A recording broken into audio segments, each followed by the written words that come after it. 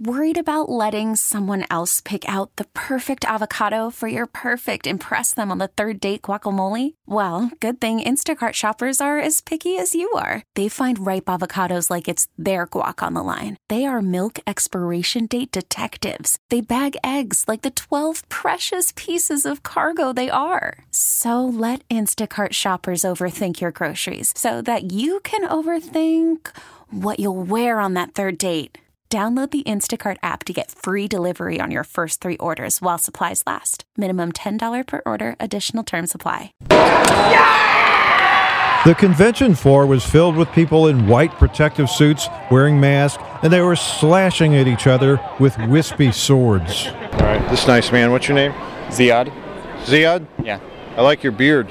Thank you. Does anyone ever nick that with their fencing blade, when they're fencing with you? No. You cover your face with a beehive, huh?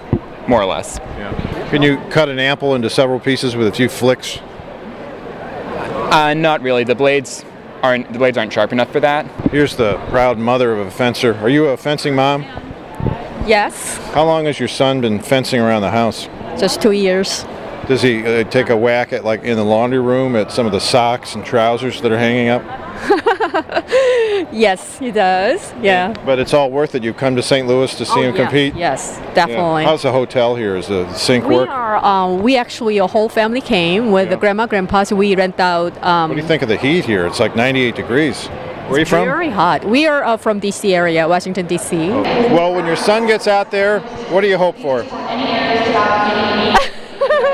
It's got a medal. Are you a fencer? I am a fencer for 60 years. Let me ask you this. Fencing and life. Is there a crossover skill? If you're good at fencing, are you good at life? Well, I know some people who are good at fencing who are good at everything but marriage. I mean, can you be a better a lawyer if you're a good fencer? If you're willing to apply what you've learned. The question is, are you willing to see the allegories of everything in life? Can you be a better dentist if you're a fencer? I don't know.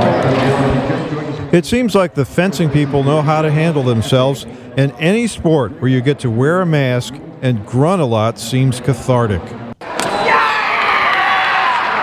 With a whole other story, I'm Kevin Killeen.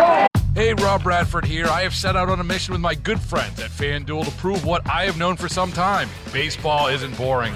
Now I have a daily podcast to prove it with some of the most notable people in the baseball world, screaming baseball isn't boring from the mountaintops, or at least agreeing to come on our show. Players, managers, GMs, and yes, even the commissioner of baseball, Rob Manfred. It has been a constant wave of baseball's most powerful voices. So join the revolution. Subscribe and soak in Baseball Isn't Boring. Listen on your Odyssey app or wherever you get your podcasts. You'll be glad you did.